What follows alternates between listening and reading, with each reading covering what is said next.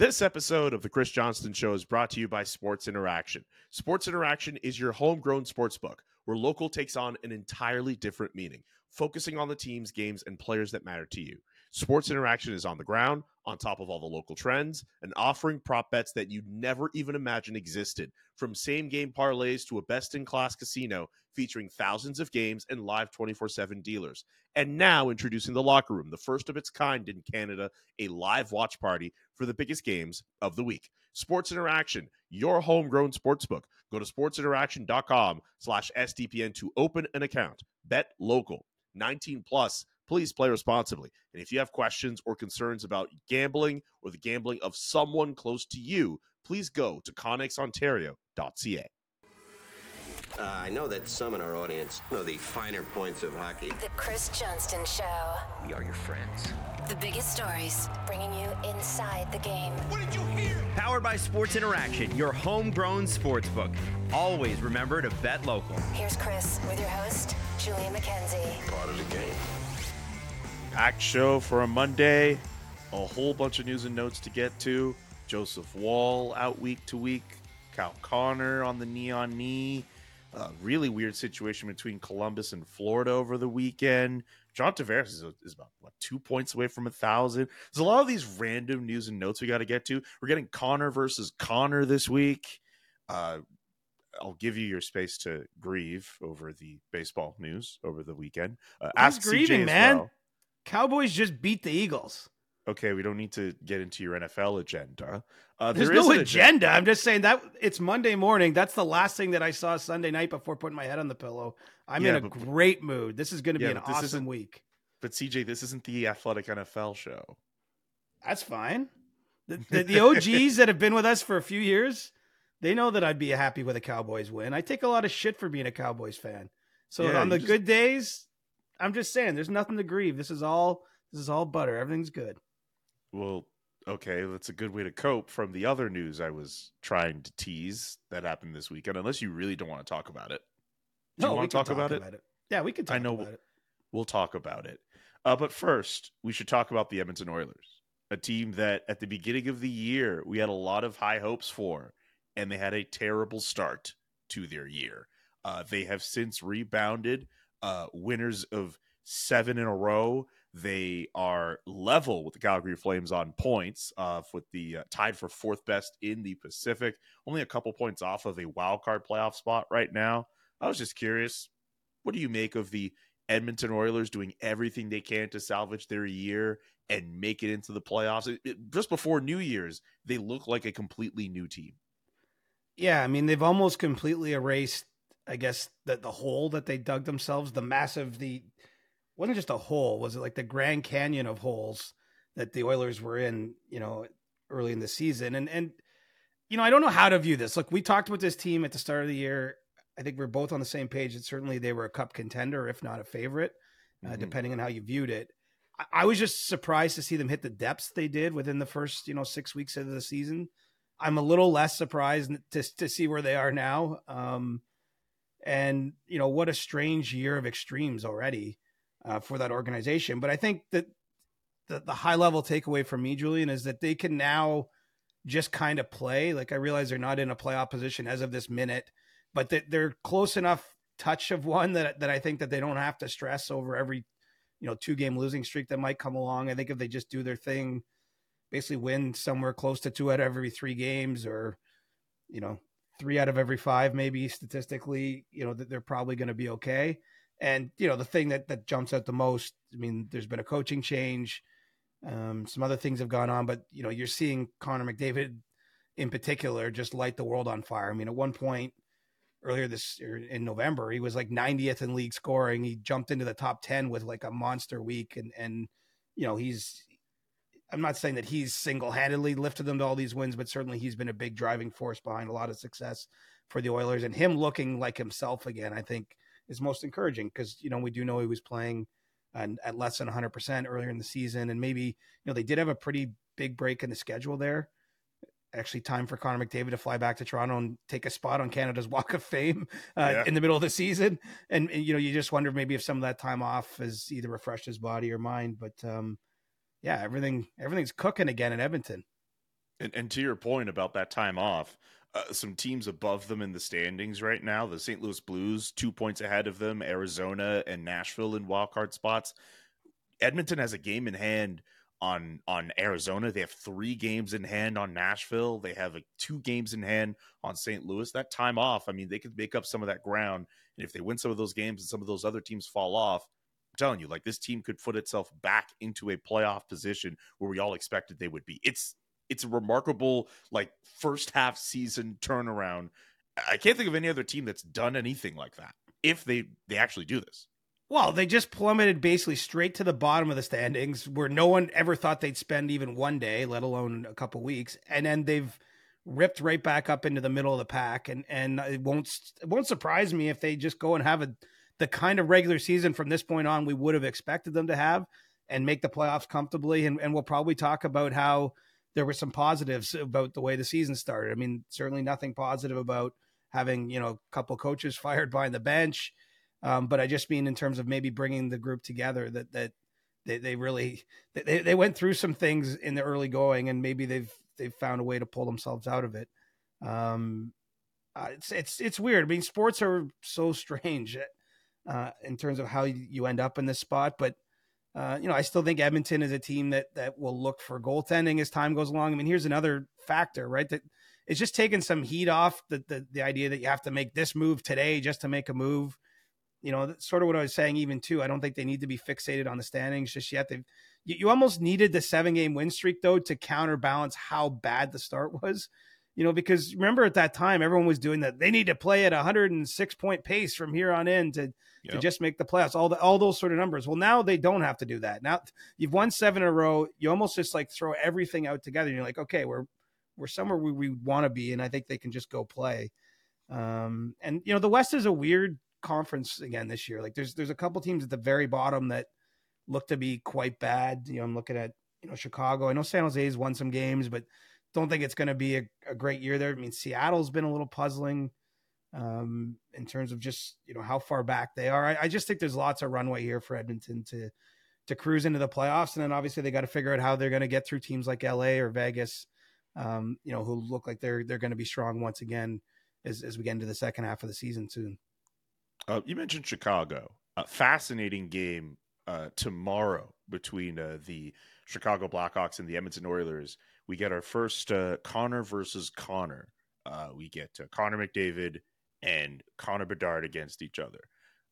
There's a good piece up on the Athletic website. Could Connor McDavid and Connor Bedard forge the NHL's next great rivalry? You should check that out. Mark Lazarus and Daniel Nugent-Bowman put that together. What do you make of Connor versus Connor? What do you make of that matchup, the superstar potential in both of those Connors playing against each other? I've said Connor a lot, by the way, the last few moments. It's funny. I've covered a lot of these type of games in my career, and there's like certainly a lot of curiosity there, right? Like when you have two of the most supremely gifted offensive players on the ice in one game on opposite sides. I mean, it would be like going back in time and seeing a Gretzky versus Lemieux game or something of that nature. It's probably much cooler for Connor Bedard, if we're being honest, just because he grew up watching Connor McDavid. And, while he's had his first tour around the NHL here, he's, seen other stars, including Sidney Crosby and others, Austin Matthews, that he's played against already this year. I think there'll be something special about that.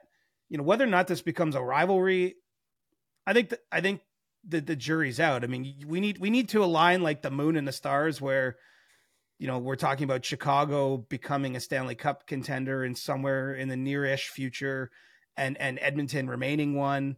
I'm not saying it won't happen. It's just right now, there's no rivalry between the teams.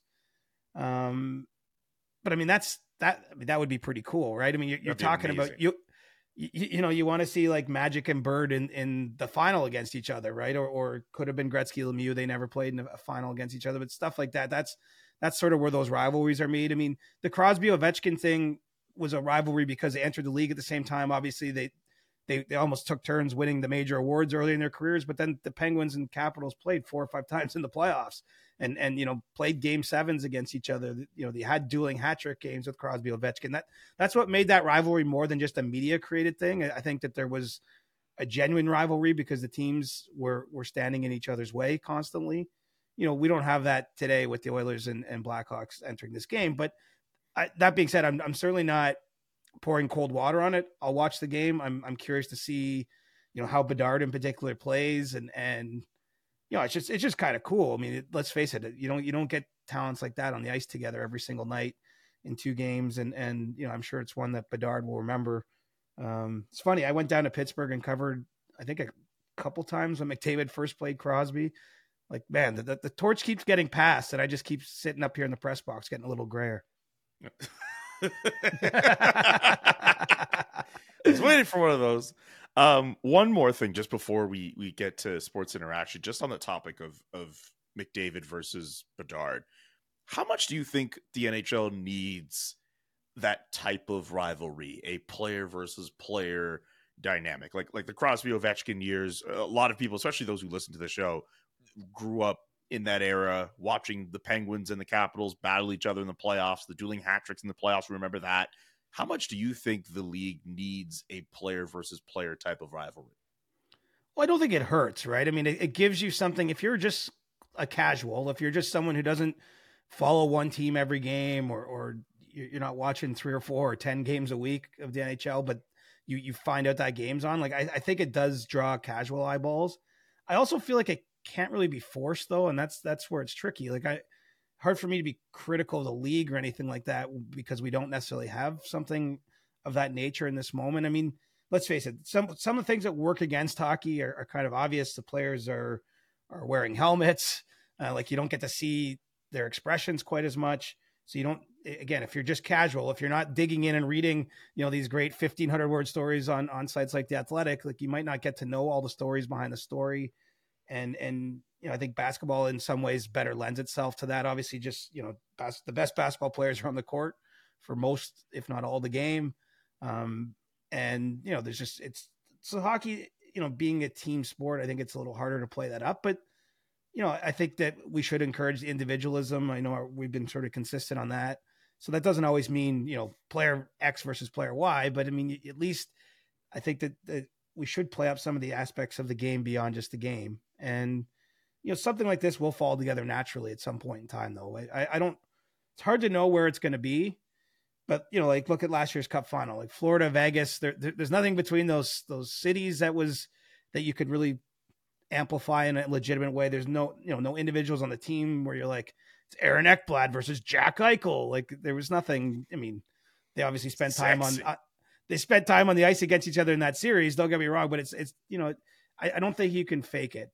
Crosby Ovechkin is probably the closest that I can think of in my years in the league, just because they end up playing in the same division. Their teams were both, top teams for years and years and years. And so by virtue of the way that this playoff format works, they had to go through each other all the time. I think there's years there where Washington lost to Pittsburgh where they probably feel, had they got through that round, that they might have won a Stanley Cup sooner than they ultimately did. And that's the kind of rivalry, but I don't know how we can fake it unless we end up getting, like, super teams in the NHL and players sort of taking advantage of their free agency and loading up like that. I'm not sure that we're ever going to have that fall into place just so. I think the biggest issue in Chicago right now, when I look at it, is they're a long way away from being a long way away. It feels like that's not on Connor Bedard. He's obviously done, an awesome job individually this season, playing with, not the strongest, teammates, facing tough competition. He still put up a lot of points and goals. We just need the team around him to get better as soon as possible. Cause it might, he might be the rare generational player that's got to wait a few years to play a playoff game. I mean, typically we've seen, the Penguins missed the playoffs in Crosby's first year and then made it for 16 years in a row after that before missing again last year. The Leafs got in with Matthews right away. They had other young players and a better supporting cast. McDavid, I think it was a couple years, but then, Edmonton's been a regular playoff team most of his career. It's going to be an uphill climb there, I think, for the Blackhawks, even with having Connor Bedard, just because they're starting from way back in the pack. Isn't that all the more reason to hype up these regular season games, though? Yeah, man, I'm all for the hype. Yeah. Sorry, I feel like maybe I didn't bring the hype man to this segment enough. I'm just thinking, like, it's just kind of a curiosity to me. I don't know how much it really matters in the grand scheme of things, but if they both get hat tricks on Tuesday night, That's all we're going to talk about. We're going to want to talk about this on Thursday again, right? So, I mean, let's cheer for that. I'm not cheering for any team or even any individual in that game, but it would be great to see them both put on a show. I mean, that would be fun. All right.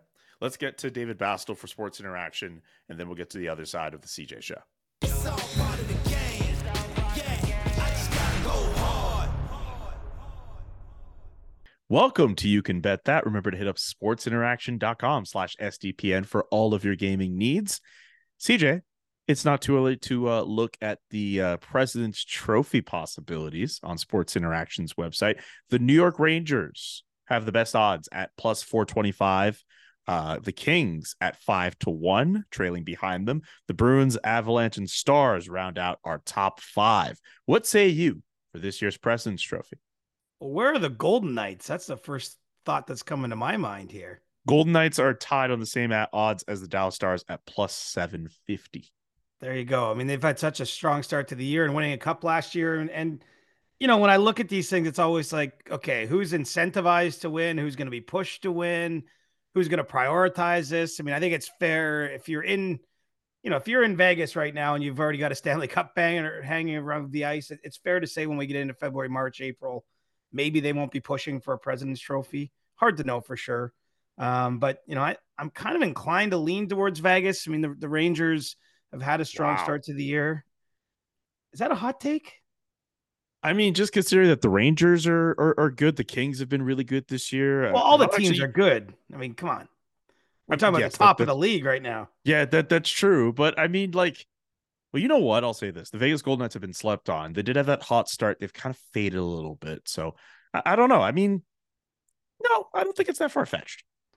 I'll give you that.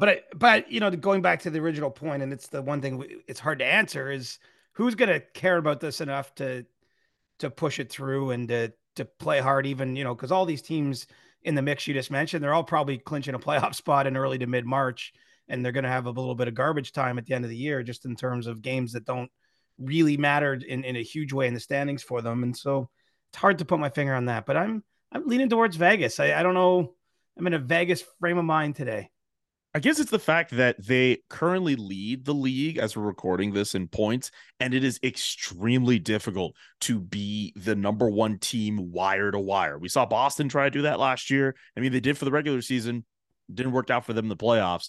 But at the end of the day, we're doing this for President's Trophy odds and not necessarily for Stanley Cup. So, hey, maybe you could take the Vegas Golden Knights at plus 750, again, tied with the Dallas Stars on odds. You can get the full list on the Sports Interaction website. Don't forget to check out sportsinteraction.com/SDPN for all the best odds before game, in game, and the best props. sportsinteraction.com/SDPN. Busy weekend in the NHL. Some injuries to talk about. Which story is a little bit more? It's kind of weird to talk about it with injuries, but which one do you want to start with first? There's Kyle Connor, who takes the knee-on-knee against the Anaheim Ducks. I believe he should be evaluated today. Joseph Wall gets hurt in Toronto. He should be out week to week. We have a little bit more with that, but which of these two injury stories should we start with first? Well, we'll start with Connor. It's the most recent, fresh in mind, the game Sunday night in Anaheim. Takes that knee from Ryan Strome, and, you know, there's no good way to sugarcoat this. I mean, the Jets have had a better than expected for most start to the season. Kyle Connor's just filled the net with goals and is a huge part of their offense. And while we don't have exact clarification of the extent of his, you know, presumed knee injury here, you know, it doesn't look good. I mean, he's taken off the ice immediately. He doesn't return to the game. We've seen those kind of hits happen in hockey and often with sort of devastating outcomes in terms of long-term absences. And so I've got no reason to believe it's not going to be something that isn't going to keep Connor on the shelf for some period of time here. And that, you know, that's tough for a team like Winnipeg. I mean, he is their preeminent goal scorer. And, you know, that's been a huge part of the success early in the season. I'm not out here saying they can't withstand it. They do have a pretty deep set of lines. I think that's one of the positives of this particular Jets team is they can, you know, roll out 4 pretty strong lines and grind out wins that way. And obviously having Connor Hellebuck in net, you know, pretty good blue line. I mean, this is a good team, but, you know, you lose your best player. It doesn't look or feel too good, I don't think, on this Monday morning if you're around the Jets. Do you think the hit from Ryan Strome is suspendable? I think it is. It's not to say he will be as of this moment. There's been no clarification yet from NHL player safety. They had a pretty busy weekend, Julian. I don't know if you were keeping track. It felt like every couple hours there was a new hearing being announced, including one that's going to be an in-person hearing with David Perron, meaning he can be suspended more than 5 games. There's also an Erica Branson situation that George Parros and his staff are dealing with. And so I don't know if there's a timing issue there, but certainly I think the way that hit goes down, it's just a bad hit or a bad collision, knee on knee. Ryan Strome's ejected from that game, and it wouldn't at all surprise me if we're talking about some form or degree of supplemental discipline coming his way in the wake of this. Yeah. Let's hold the thought on the weekend that player safety had, because you're right. The David Perron getting called up. Erica Branson, we're going to mention that as well. Just want to mention Joseph Woll, as he will be out week to week with a high ankle sprain. Seemed like it was a pretty tough deal for him to get that, because it seemed like he was playing really well over the weekend. Yeah, well, I mean, look, he was the game in Ottawa where he got injured. It was his 5th straight start for the Leafs. He clearly taken control of the crease. That might have been his best NHL game to that point. Toronto was under siege for parts of the night, and he'd made several sort of highlight reel saves. He'd stopped 29 of 31 shots, and they were into the third period with the lead. And it's the most innocent looking shot of them all is where he gets injured. He was just sort of trying to push off, and something didn't go right with his ankle. It's been told to me, Julian, by players in the past that like you'd almost rather break something than have a high ankle sprain. I think that just the level of discomfort that comes with it, even when you're quote unquote healthy, like a lot of players have told me over the years that they never feel quite right with their ankle, even once it's sort of back to a spot where they can skate and compete. I'm sure a goalie somewhere has had this injury, but I don't remember it. It's sort of unusual, but given the movements of a goaltender, you just wonder how this is going to play out. I think the Leafs, they're not being deceptive with the injury timeline. I think they truly don't know. Week to week just means don't expect them back anytime soon, but we don't know if it's 4 weeks or 8 weeks, or somewhere in the middle of those two potential outcomes. And so, it's a tough blow for Woll, because I think he really was taking flight in the Leafs crease. I think that this is, if you're looking for a positive, is the fact the Leafs do have Martin Jones as their number 3 goaltender. I think that brings with it some comfort. It helps too that Ilya Samsonov in his first game after Woll's injured has a shutout on the weekend against Nashville. And so, he's been looking for traction on his season. Perhaps this is the moment, because obviously I think, as long as things go okay for him, he's going to get the majority of the starts moving forward. But the Leafs have a busy December schedule here leading into the holiday break. And so they're going to need both guys. And I do think there's some benefit to having, a goaltender, Martin Jones, who you're not counting on him to steal you games, but he's played over 400 in the NHL, won a lot of games in Seattle last year. I think there's comfort in that. And remember, they put a sneaky clause in his contract whereby on the day that they plan to put him on waivers at the end of training camp, he was owed $100,000 bonus the next day. And that was, meant to be a disincentive for other teams to claim him on waivers. Ultimately, no one did. And I'm sure in the front office of the Leafs, they're feeling happy that was the outcome, because, this might be a little tougher if you're dealing with a struggling Ilya Samsonov and maybe a younger goaltender from the AHL coming in as his backup in this situation. I think having Jones there is going to be a benefit as Joseph Woll recovers and gets back to the Toronto net. You mentioned Nashville. Tyson Barrie getting the opportunity to play over the weekend. What's the latest with him and the trade request and everything that's kind of swirling around him? Yeah, it was a crazy week for him. And, I had a chance actually to speak to him a little bit on Saturday morning in Toronto when the Predators were visiting. And I think the one thing that hasn't changed is he'd like a fresh start or like somewhere else to be.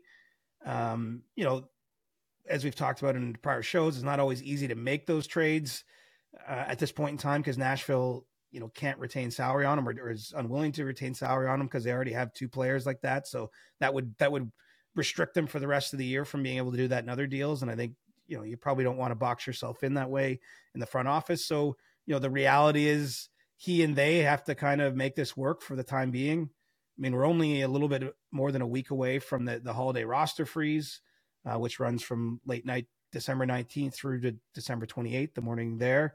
And so, I think it's entirely possible that the Tyson Barrie is going to be in Nashville for the next few weeks at minimum. But he was scratched for 3 games out of 4 a week ago, and he hadn't endured scratches since really he was just first breaking into the league in Colorado more than a decade ago. And so I don't think the fit is quite there with him and the Predators. I mean, obviously you're on a team with Roman Josi, power play minutes and sort of offensive minded minutes for a defenseman there's going to be less opportunity because he's going to be naturally soaking those up. Remember the Predators went out and signed Luke Shen, another right shot this year. So that sort of has added to their depth, and they feel they have 8 NHL defensemen right now. They're almost basically doing a rotation. They actually sat Shen out for a game on Sunday in Montreal. And so they've been sort of rotating players in and out. And I would imagine Tyson Barrie will probably be rotated in and out in the meantime. But, he's in the final year of a contract. I think that there's certainly teams that feel that he could help them. But, with a $4.5 million cap hit there, I think ideally he'd like to end up somewhere with a chance to chase a playoff spot or win. But, more than anything, I think he wants to play. And his minutes and opportunities just haven't been there in Nashville. And what's funny, Julian, when that trade was made last year, Matthias Ekholm went to Edmonton, I think the Predators were pretty happy with what they got from Tyson Barrie down the stretch. That seemed to be a good fit. It's just more with some of the additions they've made, maybe a change in the coaching staff, and the fact that Tyson Barrie hasn't performed up to, the level that they expect of him. He's kind of found himself lost in the shuffle here. And so, yeah, I think it's kind of awkward because everything's spilled out publicly.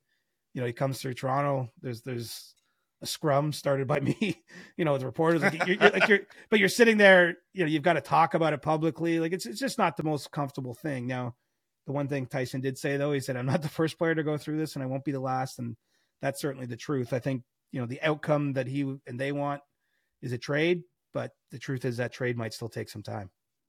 I feel like I'm putting you through a speed round right now with the I like it. amount of topics we're coming up. This is good. Jesse Puljujarvi signing a PTO in Pittsburgh. What say you? Well, look, the latest player coming back from a significant hip procedure. In Jesse Puljujarvi's case, he had the resurfacing done on both sides of his hip after last season. We're talking about a former 4th overall pick who's had hip trouble, who's been a bit of a polarizing player, I think, from his time, especially in Edmonton, where he showed himself to be a very good forechecker. Always produced strong underlying numbers, didn't produce, the counting stats you want to see in terms of goals and assists. And being a 4th overall pick, just by virtue of that, a lot is expected of you. He was in that draft, remember, with Laine Matthews, Pierre-Luc Dubois at the top, like that. A lot of those players became pretty impactful players right out of the gate in the markets they went to, and maybe success has not been there for Puljujarvi. But I like the fit. I mean, Pittsburgh has lost Brian Rust here in the last week or so to an injury. They're scuffling a bit in the standings. I think if you look up and down their lineup, there's maybe a lack of depth there. And, they bring him in on a PTO so they can get a look at him, have him practice as he did over the weekend.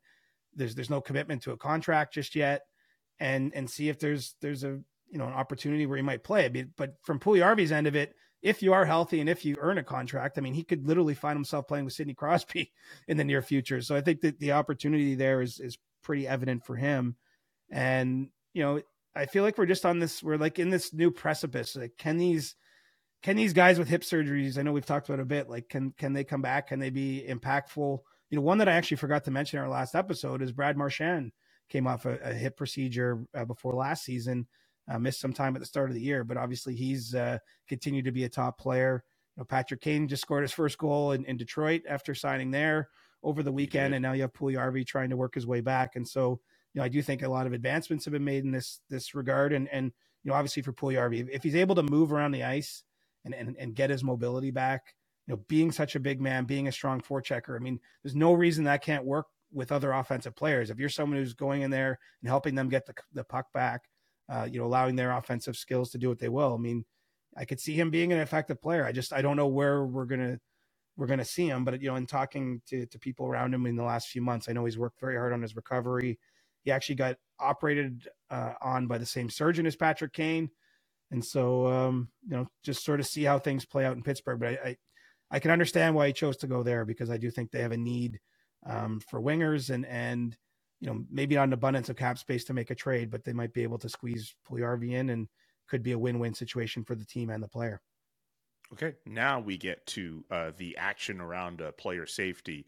Eric Goodbranson will have a phone hearing after his back and forth with Nick Cousins, which I gotta say, for the hit that Nick put on Eric before the incident, I believe they're putting in question here, really bad hit. Like I just need that said, because I don't know how that goes off the way that it does. And then Eric Goodbranson is the one getting called to the carpet.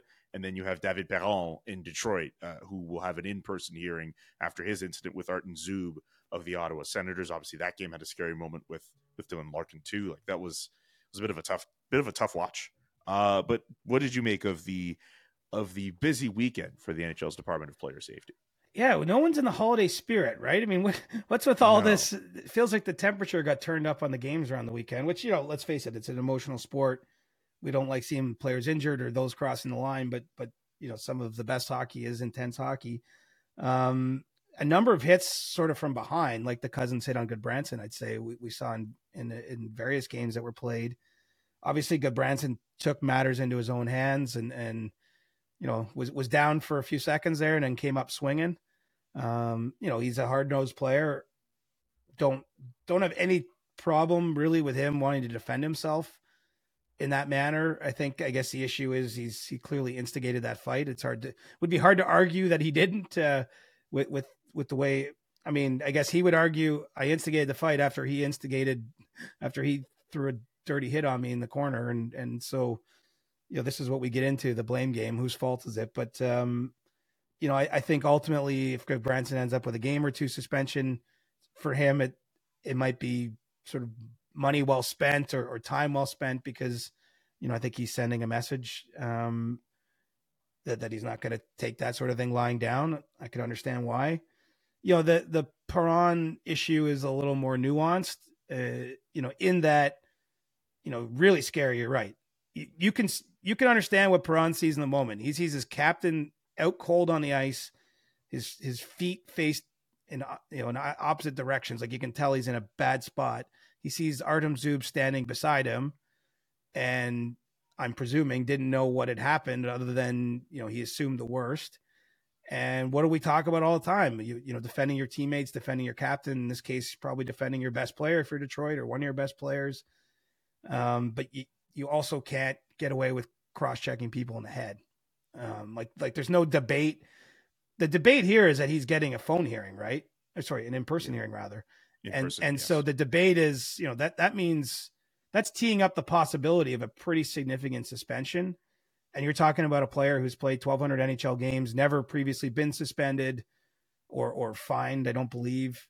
It's very similar. If you remember a couple of years ago, Jason Spezza had a long NHL career, never been suspended or fined. He initially got a 6-game suspension, for kind of a knee to Neil Pionk's head a little bit. Pionk was in an awkward spot, and I think Spezza was responding to a hit that Pionk had laid on Rasmus Sandin at the time, an injured Sandin, and he got a 6-game suspension out of the box. It was later reduced to 5 games on appeal. But that's the only kind of equivalent. It's not the same action is delivered by Perron, but it's very out of character for David Perron. I mean, we have years and years and years of examples of him not crossing the line. And in the case where he did, it's pretty clear. We don't need to hear his explanation to know what his explanation is. It's clear what he was doing, but at the same time, Zub was defenseless, didn't actually do anything in this case, and took a pretty vicious cross check to the neck area or the side of the head, which is a dangerous play. So, we'll have to see the outcome of that. Just because you get it, I should mention, just because you get an in-person hearing doesn't mean it will be 6 or 7 or 10 games, but it gives George Parros the opportunity or the ability to give out something that's significant. And, ultimately, if it ends up 6 games, for example, or more, he has the right to appeal to a neutral arbitrator. It doesn't just go to Gary Bettman as other appeals do for some shorter suspensions. So, it would be quite a statement for it to end up being 6 games or more. We'll have to see what happens there, but, really tough play. And I'm with you. It's just scary seeing Larkin on the ice. And I'm sure that's exactly what Perron felt in that moment and wanted to come to the defense of his, good intentions, just not a very great outcome for the way everything played out there. Absolutely. 2 more quick things before we get to Ask CJ. The Toronto Maple Leafs playing against the New York Islanders later today. John Tavares, 2 points away from 1,000 in his NHL career. I love what we were talking about him just before we started recording today, with all the accomplishments and accolades and his career performance to this point in his career. Wouldn't it be something if he gets to the 1,000-point mark against the team that drafted him? He had spent so much time playing for and given them as much success as he could give them. But of course, we know how the end played out with him joining the Toronto Maple Leafs. How fun would that be if John Tavares got 1,000 tonight against the New York Islanders? Well, it'd be pretty poetic. You know, I was at that game, the first game back in Long Island at Nassau Coliseum at the time after Tavares had signed with the Leafs. I have never, ever in my life seen anything quite like that. You know, I don't know if you ever got to Nassau Coliseum, but quite literally there's the Long Island Marriott, there's a huge parking lot, and then the building. Like you're basically, when you go there to cover games and back in the day, you're just looking at the arena and a giant parking lot. And that parking lot was full 7 or 8 hours before the game. There were people with Tavares sweaters on, like, that they were running over or spitting on, stomping on while they were pre-gaming. You know, you remember the snake getting thrown on the ice and Yes. just the vitriol. And, you know, whatever. That's what's done is done. But it just like, I've never been in something quite as hostile as that. And Tavares, to his credit, honestly handled it about as well as you could. I mean, he basically took his lumps, so to speak. He had to do a lot of media around that game, as you'd imagine, and just you know, always just been a super professional guy. But you have to know somewhere inside him, as he's preparing for this game, that it would be poetic and nice for him to get it. I don't know if he's going to get 2 points, obviously, to hit 1,000, but there would be something about that would be kind of interesting bookends. And you know, we'll just have to see how it plays out. I mean, the Leafs play the Rangers on Tuesday in New York, so they, you know, he's clearly going to hit this milestone, you know, in the next few days or within the next week, I would think. And so, you know, he's got an opportunity to do something not a lot of players would in Long Island. And again, it's not just a guy who left a team. It's a guy who left a team and took a lot of crap to do so, and now has, you know, at least a chance to put a cherry on top. I'm sure he'd probably just hope that the Leafs get 2 points in the standings more than the 2 points individually. But the two things they don't have to be mutually exclusive. They can go together, right? You know, and you look back on 2009, Tavares has more than 100 goals than any other player in that draft. He's got a couple hundred more points than any player in that draft. You know, really the only debate, if you'd want to have one, is Victor Hedman was taken second by the Tampa Bay Lightning. Probably, you know, it's, you know, you can't just measure the success by points straight up, but he's been by far the best offensive player from that draft. Maybe somebody would say you want the minute munching defenseman instead of, you know, if you went back and did a redraft 14, 15 years later. But either way, I don't think either team made out too badly in at the top end of that 09 draft. And Tavares can have a chance to remind the Islanders of what he once was and what he still is, if he can maybe get that milestone on their own ice. As someone who always roots for the story, I am rooting for that story.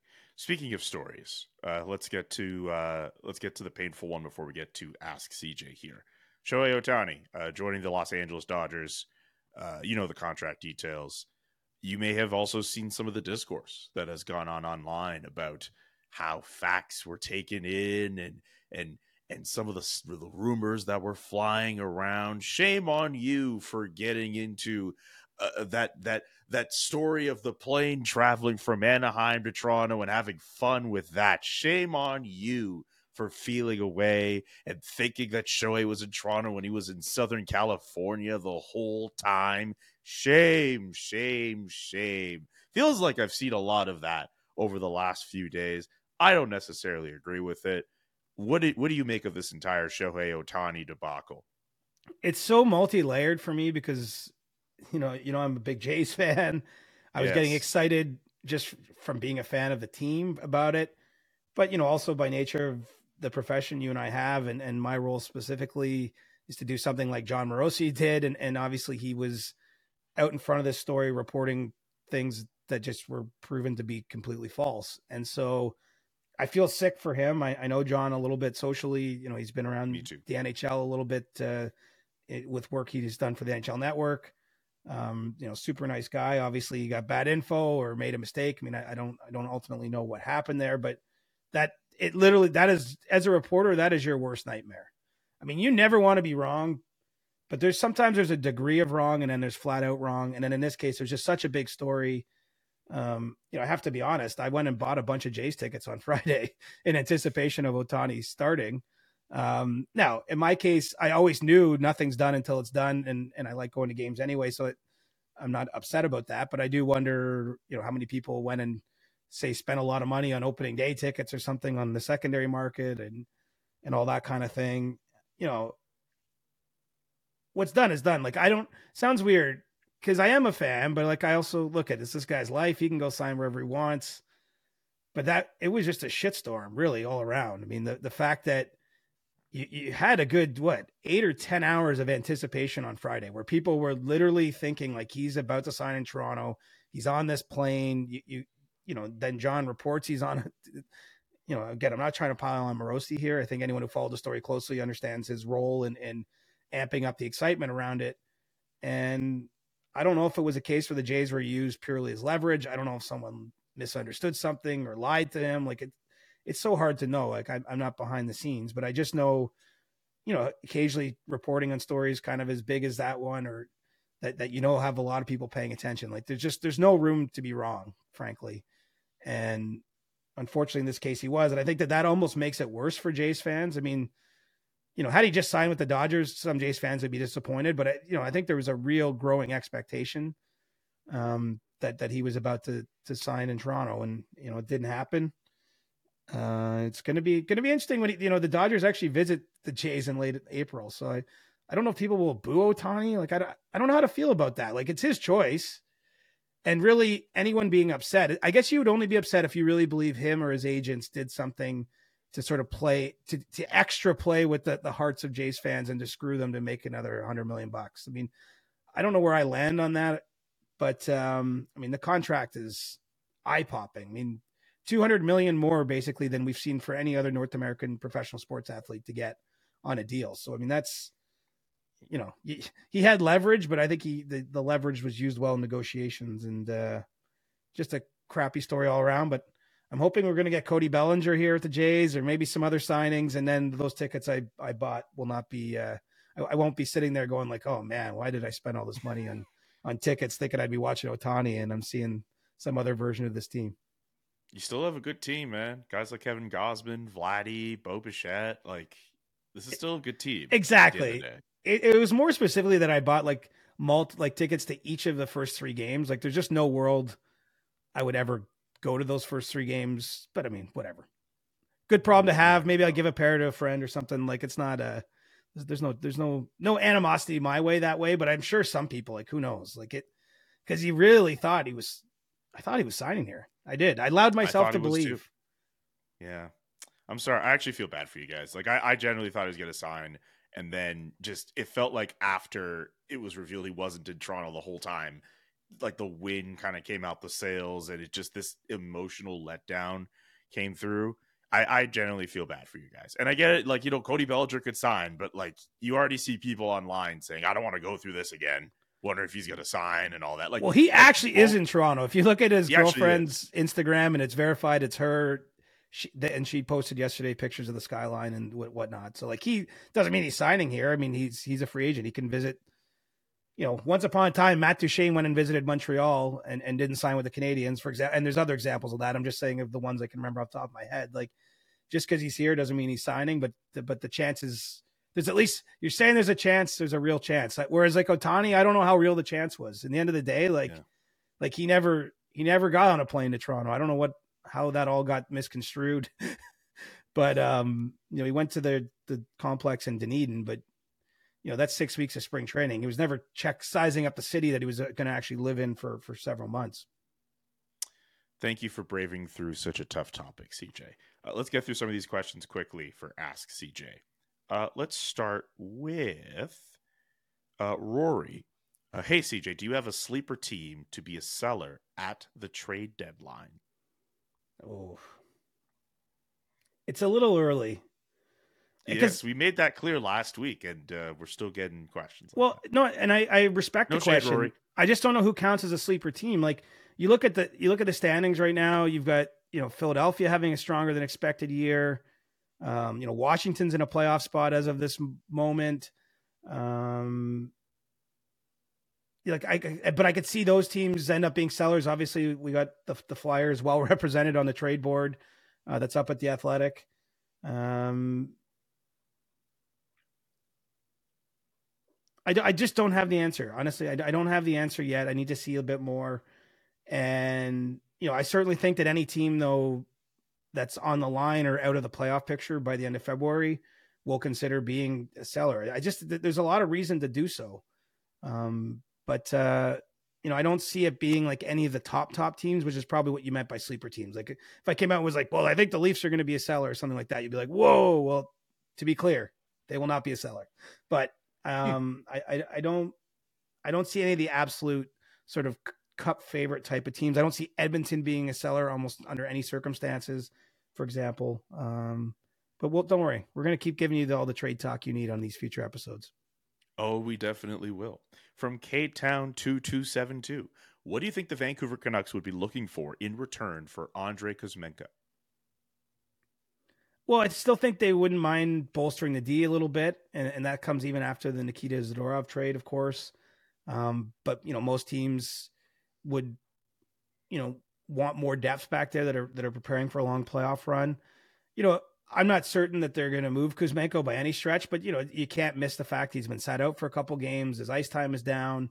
Obviously his production is down, and it's only signed for one more year. So if you're another team that maybe feels that you can offer him the sort of role that brought him success last season, and that, it makes sense that you would at least explore that with the Canucks. And, the Canucks are of a mind where they're looking to clear cap space all the time, right? That's been a consistent theme there. They've managed to do it a little bit. We had the Anthony Beauvillier trade.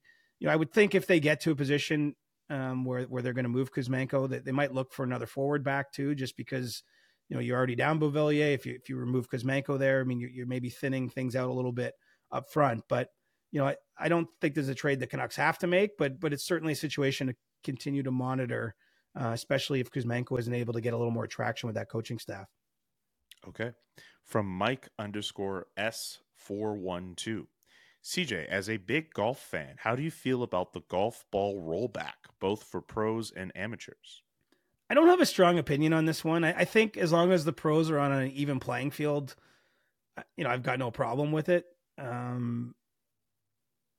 Look, part of it is like some of the most famous golf courses in the world are like 80, 100 years old or even older. And if technology has made some of the hazards that were put on those courses just meaningless because guys can hit the ball so far, and one of the reasons they're hitting it so far is the technology, I can understand the desire to try to restrict that technology because, you can't just forever be building new golf courses for players to play on that are getting longer and longer and longer. When it comes for the average, weekend player, I don't. Problem is golf balls don't last forever. But I'd say I have no problem with them having juiced up golf balls. Like if it makes the game more fun, for the average person just playing with their buddies or their dad or whatever. I mean, I'd say just have at it. I don't care if you break any rules. I don't care if you carry 15 clubs in your bag, even though there's a restriction on PGA Tour players. I don't care. I think anything that makes the game enjoyable, if you're not competing for money or competing professionally, have at it.